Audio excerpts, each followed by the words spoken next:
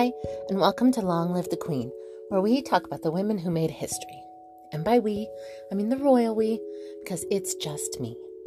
This week, our subject is Cecily Neville.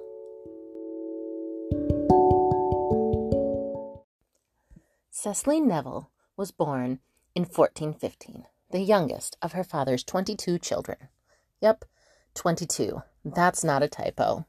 Her father was a regular fertile myrtle. She was the 16th child of her mother, so also quite fertile herself. Move over 19 kids and counting. Ralph and Joan were both on their second marriage. They had 14 kids together, plus Ralph's 8 previous children with his first wife, and Joan's 2 children with her first husband. Altogether, Cecily had 23 siblings, and she was the youngest. So we can probably assume she didn't get a whole lot of one-on-one attention from her parents, but she was the youngest, so it probably helped that a new baby didn't immediately replace her as the baby of the family. Her maternal grandparents were John of Gaunt and Catherine Swynford, making her the great-granddaughter of King Edward III, the goat of medieval royalty. Before her birth, her parents were originally supporters of Richard II. Cecily's mother was the cousin of the king, but when Henry Bolingbroke came back to become king, they pivoted to his side because he was Cecily's mother's brother. The new King Henry IV was Cecily's uncle. This helped Cecily's parents start to rise in power, and they had a lot of children to marry off. They used this new power to arrange advantageous marriages and positions for their children. A large family needing so many marriages created some tension with the other nobles. There were only so many noble marriages to go around. Cecily's father even bought some wardships from the crown in order to marry some wards off to his own children, meaning he would negotiate any dowries with himself. The man seemed to be pretty good with money. At the time of her birth, her father was 51 and her mother was 36, and they were a loyal Lancastrian family. Her mother was done having children, so that would likely extend her life expectancy. Childbirth was the most dangerous part about being a woman in the 15th century. Even if the birth went smoothly, cleanliness wasn't a priority and antibiotics didn't exist. So oftentimes, a post-childbirth infection developed, and there was no real way to fight it off other than their immune systems. The good news is, their immune systems were probably fairly strong if you were still alive. They had to constantly fight off bacterial infections. The plague was a bacterial infection. If we got the plague today, a good round of antibiotics would wipe it out. Just take some penicillin and bye-bye plague. When Cecily was about 8, her father went to work, finding her a marriage. She was young, but he was nearly 60, and there were no assurances he had much longer to live. He used his connections with his brother-in-law, the king, to purchase a wardship from the crown. Wards of the crown were noble children that had lost their parents and sometimes had become nobles themselves. The crown would take up the care and education of these children, but there were a lot of them. The 15th century was a dangerous world, so the crown had a sort of foster care program. Grown nobles could buy wardships from the king. If the king agreed, the ward would go and live in the new noble's home and be raised and be prepared for future life. The advantage of buying a wardship was that this new little lord or lady would, in theory, grow up to be loyal to you, and they would grow up to be also fairly powerful. For Cecily's father, the benefit would be the marriages between his wards and his children, meaning he was setting his children up to be powerful lords and ladies as well. Ralph Neville's new ward in 1423 was 13-year-old Richard, Duke of York. Young Richard had lost both of his parents, and he was now the Duke of York.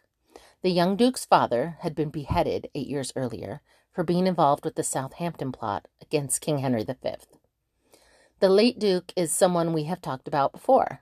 He was the 8-year-old stepson of Joan Holland and the son of Isabella of Castile, both whom have their own episode, if you need a refresher. This little 8-year-old grew up, plotted against the king, and lost his head. So now, his 13-year-old son was living in the household of Cecily's parents, Ralph and Joan. The very next year, the 14-year-old Duke was betrothed to 9-year-old Cecily. He had been made the Duke of York when he was much younger. His father had been executed for plotting against the king, but his older brother had saved that same king's life at the Battle of Agincourt. So Richard, although the son of a traitor, was also seen as redeemable if he was raised properly. And that was Ralph Neville's job, to raise a loyal Lancastrian duke. He only had a couple of years to do that, because he died in 1425 at the age of 61. His death started a family feud. The problem was that of Ralph's 8 children from his first marriage, known as the senior branch, they were mostly girls. He had 2 sons with his first wife, and one of them was already deceased. Because much of Ralph's inheritance went to his children with his second wife, or the cadet branch of his family, this created some tension. A feud between the senior and cadet branches of the Neville family. All of this was done legally, but outside of the custom for the time. In theory, everything would have gone to the son of his oldest son. It was seen as unfair that the cadet branch inherited so much. But the cadet branch of his family were the sons and daughters of the king's sister, so the king's nieces and nephews. They were the preferred children, and it created hard feelings that lasted for nearly 2 decades. It was called the Neville-Neville feud. Think Hatfields and McCoys. For now, though, Ralph left his wardship to his wife, hoping that she could finish the job of making her daughter a duchess.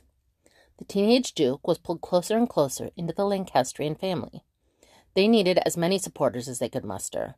King Henry V had died, and his baby had become king. That baby king was still only 3 when Ralph Neville died. 14-year-old Cecily and 18-year-old Duke Richard were married in 1429. That same year, young King Henry was 8, and he had his coronation. The Duke, and presumably his wife, attended the young king's coronation. Cecily was the new king's cousin. Her mother and his father were siblings. Over the next 6 years, the king's 2 uncles continued running the country.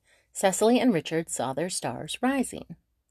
10 years into their marriage, the couple had their first baby, Anne, probably named after her paternal grandmother.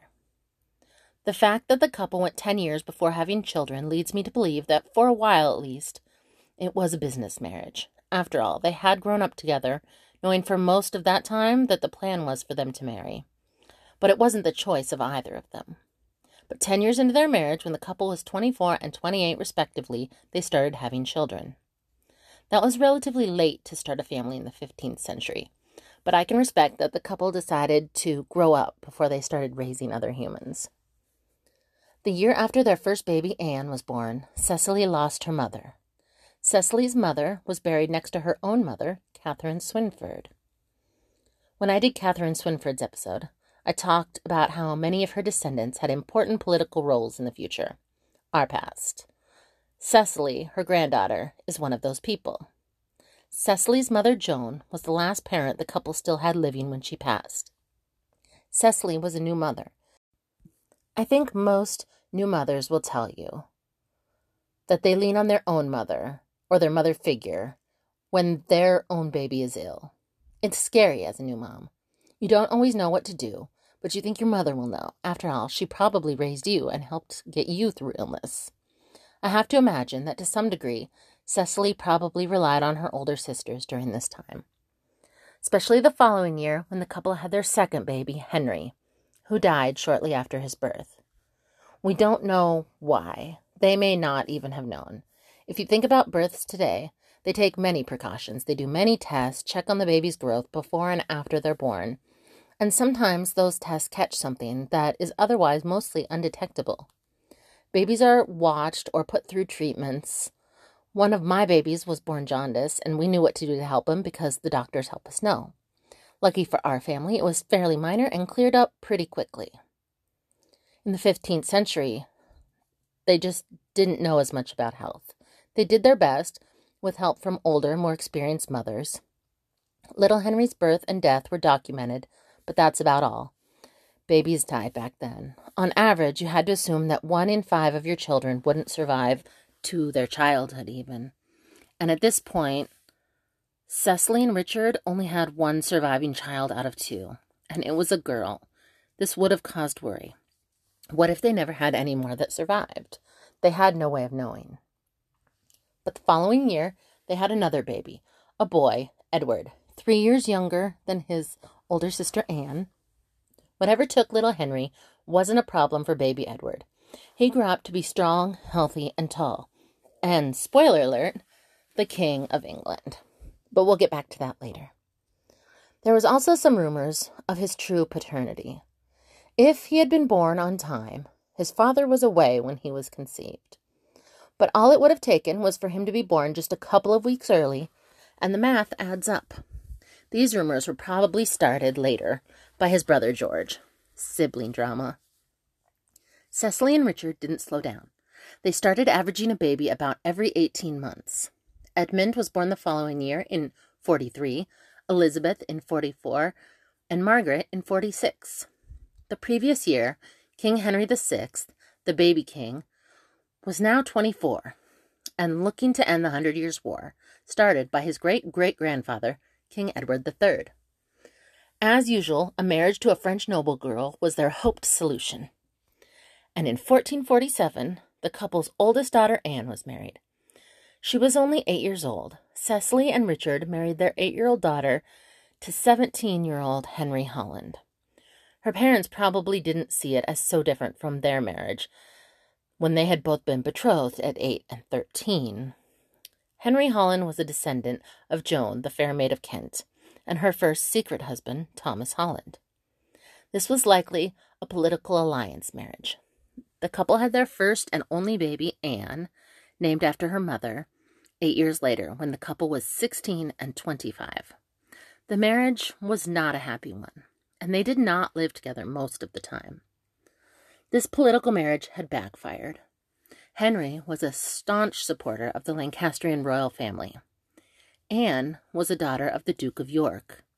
If you know about the Civil War we are getting close to, the War of the Roses was between the Lancasters and the Yorks. So a Lancastrian groom and a Yorkist bride were fated to fail. The same year, little 8-year-old Anne was married. Her mother Cecily had a boy named William, but he too didn't survive his infancy. In just the following year, their newest baby John was born and also didn't survive. Cecily had never lost 2 babies in a row. For a while, she had been having successful births with surviving children. Her oldest daughter was off and married, now 9. At home, she had Edward, now 6, Edmund 5, Elizabeth 4, and Margaret 2. In 1449, it was a good year. The couple had another baby named George, probably named after St. George, the patron saint of England. This little boy did survive. He seems to have been a favorite of his mother's. Understandable, because he was the first baby to survive after she had lost 2 boys in a row. There will be some family drama later, and Cecily seems to have sided with her son George over her eldest son Edward. He was, after all, the miracle baby that survived when there were doubts. The year after George was born, Cecily had another baby, Thomas, who also didn't survive. Cecily and Richard had 10 children, but only 6 had survived, and this was harsh even for that time. On average, she should have only lost 2 babies, but Cecily had lost 4, all boys. I can't imagine what it would be like to lose 4 babies. This probably just added to her fondness of George. He was the only boy out of 4 in a row to survive. When George was 3, Cecily had another successful pregnancy. Richard was born. This little baby will eventually grow up to be king, just like his older brother. He has been said to not have a good relationship with his mother, but I don't think that was true.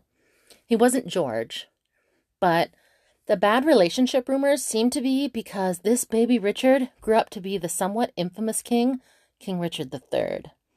And if you know very much about Shakespeare, he's definitely a villain. In Shakespeare, villains aren't liked, not even by their mothers.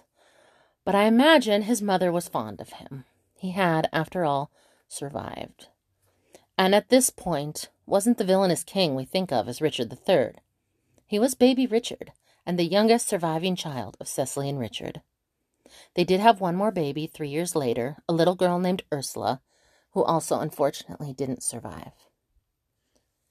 In the time that the couple had been having children, the now adult Henry VI had grown up into an adult king, now married to a French noble girl, Margaret of Anjou. The Duke of York and the king had a bit of a falling out. When the king made his first council as an adult, he left Richard out completely. It was a bit of a snub. The king was now married to the niece of the King of France and working hard to make peace with France. Richard didn't really agree with all the concessions the council was making in order to appease the French, and he was appointed Lieutenant of Ireland. This was probably a job just to get him out of the way. His appointment was supposed to last for 10 years, meaning no other job would be an option for him until that time. They were living in Ireland. There was political unrest because some people thought King Henry was a weak king, favoring some of his nobles over others. Richard was one of the nobles who felt that he was shorted. He had been pushing to be named as King Henry's heir when he had no heirs. Richard had been the second cousin of King Henry's father. They were both great-grandsons of Edward III. The country was at a boiling point, an uneasy peace. Richard still claimed he was loyal to the king, but he was putting up quite the fight, and the king didn't really trust him. By the summer of 1453, Richard seemed to lose his struggle against the king and pledged loyalty to him, thinking he didn't really have a lot of other options. Henry did not want to make his father's cousin his heir. Even if he were to not have any children, he preferred to name one of his half-brothers his heir. The problem with that is that his half-brothers were not descended from King Edward III. They had been conceived when Queen Catherine had run off with her commoner boyfriend. Though he had made his half-brothers earls in the meantime, so their father was a commoner, but their mother was a French princess, and they were noble. This didn't really sit well with a lot of the other nobles. Richard, Duke of York, had at this point, lost his appointment as the Lieutenant of Ireland. Although I don't think he was too broken up about it. It wasn't his favorite appointment, but it had been better than no appointment at all. The king seemed to be sidelining him. This was when King Henry VI was given some very bad news. The French were winning the war, and all the English troops had been expelled from France. King Henry seems to have taken after his maternal grandfather, Charles the Mad. With this bad news, the king became completely unresponsive, unable to speak, and had to be led from the room. Like his grandfather, he was starting to experience breaks from reality. And the bad news didn't help. The king had suffered a catastrophic mental breakdown. The queen was at this time several months pregnant with her first child. Henry's own father had left for war, while his wife was newly pregnant. Now his wife was alone for very different reasons. The king's state lasted for over a year, nearly a year and a half. The king had suffered a catastrophic breakdown. The queen and her baby, Prince Edward, named Edward probably to remind everyone of his noble ancestor, King Edward III. Someone had to rule the country, while the king was incapacitated. Richard, Duke of York, argued that it should be him. He was, after all, the lead noble in the whole realm. Queen Margaret vehemently disagreed. She didn't feel that herself, her son, or her husband, the mentally ill king, would be safe under the control of Cecily's husband, Richard. But just like with his grandfather in France, the king's mental state caused uncertainty about the future and left a fairly large power vacuum. A great council was created to decide what to do in the meantime. Richard, Duke of York, this time was included. He had been portraying himself as a reformer, claiming that he wanted to change England for the better. The council made Richard Lord Protector of the realm. It made sense. He was the great-grandson of Edward III, and one of, if not the very highest-ranking duke in the realm. By now, the year was 1455. The York children were now Anne, 16, and a mother in an unhappy marriage with a baby also named Anne. Edward, 13, Edmund, 12, Elizabeth, 11, Margaret, 9, George, 6, and Richard, 3. Unlike their older sister Anne, Elizabeth and Margaret were still unmarried at the ages of 11 and 9, respectively. And there were probably reasons for that. Cecily's oldest daughter had been married to a Lancastrian man, and the Yorks, as a family, were fighting against them for power. The future was uncertain, and they wanted to wait to marry off their additional daughters until they knew how things were going to shake out. Early in 1455, the king regained his senses after 17 months in his catatonic state. His son, who was born during that time, was now a year old. The king wasted no time reversing everything the duke had done in his mental absence. York and his allies raised an army to fight against the king and his allies and their army. The battle where they met was hardly a battle. York's army was vastly superior, with much more experience, and the king was captured. They didn't want the king to die because at this point he had a 2-year-old son who would then be king, and they had just gone through a whole time period of having a toddler as a king. Who would be the king then? But they kept him prisoner, and if they did that, they could control the government for him, claiming he was again mentally unwell. And that is what they did, until the following year, when the king regained his senses again, and an uneasy peace was reached. The king agreed that the York faction would have a role in the government. Richard, Duke of York, was sent north to protect England against the Scottish King James II, the son of the Scottish king that had been held captive in England. As it turns out, the attempt to turn the Stuart family of Scotland into English monarchs hadn't worked out so well. Queen Margaret seemed to decide that around this time, her future was in her own hands. She decided she would be the one influencing her husband and keeping control when he had one of his mental breaks. In 1359, a great council was called. Richard, Duke of York, and his allies refused to attend, concerned that they would be captured, arrested, or killed. Parliament was discussing what to do about the rebellious nobles. Cecily arrived to plead for her husband. She attempted to get the king to agree to pardon her husband if he showed up within the next week. The king refused, and the Duke of York's lands and titles were taken away. Cecily received a small yearly stipend to care for herself and her children, but not enough for her husband to buy an army or more power. Civil war then broke out. This civil war we call the War of the Roses, because the sigil of the Lancasters was a white rose and the sigil of the Yorks was a red rose.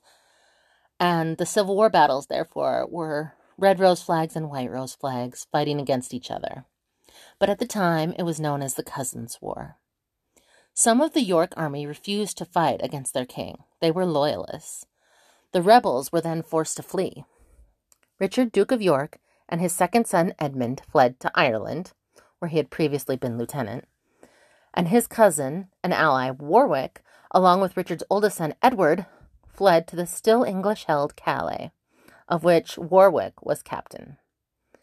Cecily, along with her 2 youngest sons, George, 10, and Richard, 7, were captured and imprisoned. Their sisters were all married now and in their own households. Cecily had to feel a bit alone during this time in captivity with her 2 youngest sons, but she would have blamed King Henry and the Lancastrians for the spot she was put in, not her husband and his allies for rebelling. Cecily's husband fleeing to Ireland helped their cause. Ireland backed him with both money and troops. His ally and cousin Warwick fleeing also helped their cause.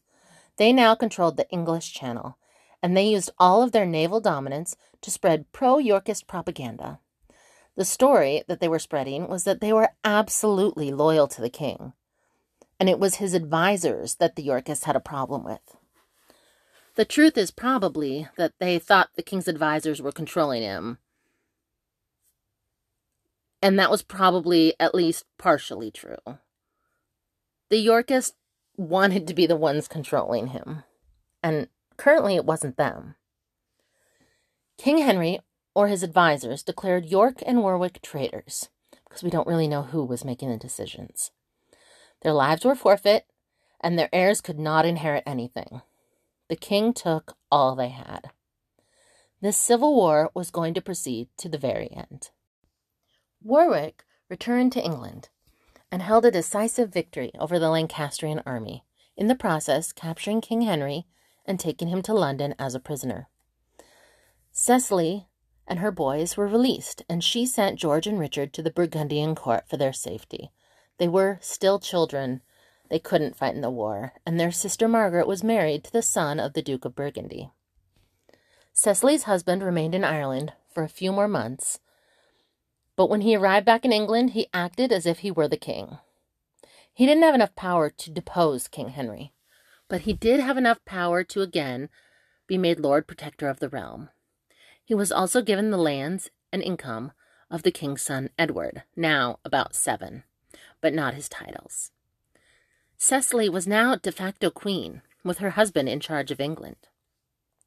Queen Margaret was not taking the capture of her husband lying down.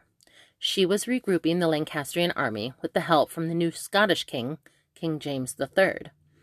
The Lancastrian and York armies met again, and this time Queen Margaret's Lancastrian army defeated Richard and his Yorkist army in the Battle of Wakefield. Cecily's husband Richard was killed in the battle, and his son Edmund, now 17, was attempting to retreat when he too was captured and executed. Cecily was now left with only 3 sons, Edward 18, George 11, and Richard 8. I can't imagine how stressful all of this time would have been for her. The head of Cecily's husband was put on a pike and displayed at York, wearing a paper crown, so that York could overlook York. Cecily's oldest son, Edward, was set on revenge for his father, and he set to work trying to finish the war started by his father and King Henry. Edward was able to win the war with the Lancastrians and was crowned king. Cecily was honored as the king's mother, and in her opinion, she was the Dowager Queen of England, because she had considered her husband, Richard, the rightful king before he died. The king is not dead, but long live the new king. Henry VI was the last Lancastrian king, and Edward IV was to be the first York king. Cecily had a rift with her son Edward when he married a woman who was part of a Lancastrian family. The new York king's in-laws had fought in defense of the old King Henry, the people who had killed her husband and her son. About 5 years later, Warwick, the ally of King Edward's father, along with King Edward's brother George, now 20, rebelled against King Edward, claiming that he was a bastard and not the true son of Richard, Duke of York. Cecily sided with Warwick and George, even though that would mean she would have cheated on her husband and had sex with another man while he was away. This seemed to be because she was still angry about her oldest son's Lancastrian in-laws. George and Warwick did not win this rebellion. Warwick then sided with the Lancastrians, his old enemies, because he was on King Edward's naughty list, and he didn't really have a lot of options. George and his mother begged the king's forgiveness. "We didn't mean to rebel. The evil Warwick tricked us." Warwick and Queen Margaret were able to rethrone King Henry VI for about a year. Not quite a year, but then lost it again to Edward. Cecily seemed to live out the rest of her life in relative peace. 2 of her sons became kings of England, and after that her granddaughter became queen. Cecily died in 1495 at the age of 80, very impressive for the 15th century. Most of her children predeceased her, with only her daughters Elizabeth and Margaret still living at her death. Her great-grandson, the future King Henry VIII, was 4 years old at the time of her death. She was buried near her husband and her son Edmund. And that is where we will leave it for this week. If it feels like I rushed through the second half of her life, that's because I sort of did. She stayed relatively low-key after all the drama in the first part of her life. But she will make supporting character appearances in future episodes. After all, 2 of her daughters-in-law and her granddaughter are all future queens and will get episodes as well. What did you think about Cecily? I have to be honest, in the past, I've judged her pretty harshly for the way she treated her son, the king, in the second half of her life. But when it's put in perspective with all of the trauma she experienced from the first half of her life, it's almost understandable. Cecily isn't my favorite, but she is the mother of the House of York, and they were able to take the crown from the House of Lancaster that ruled for 3 generations. I think that although she definitely had issues, she went through a lot, and it was really impressive that she held it together. If it came apart at the end, she earned it. Only 7 of her 12 children survived past their infancy, and all but 2 died before her. She was a tough old broad. You can share your thoughts with me at longlivethequeenpodcast@gmail.com or on Facebook or Instagram at Long Live the Queen Podcast. Long live to all the queens out there, and until next week, bye.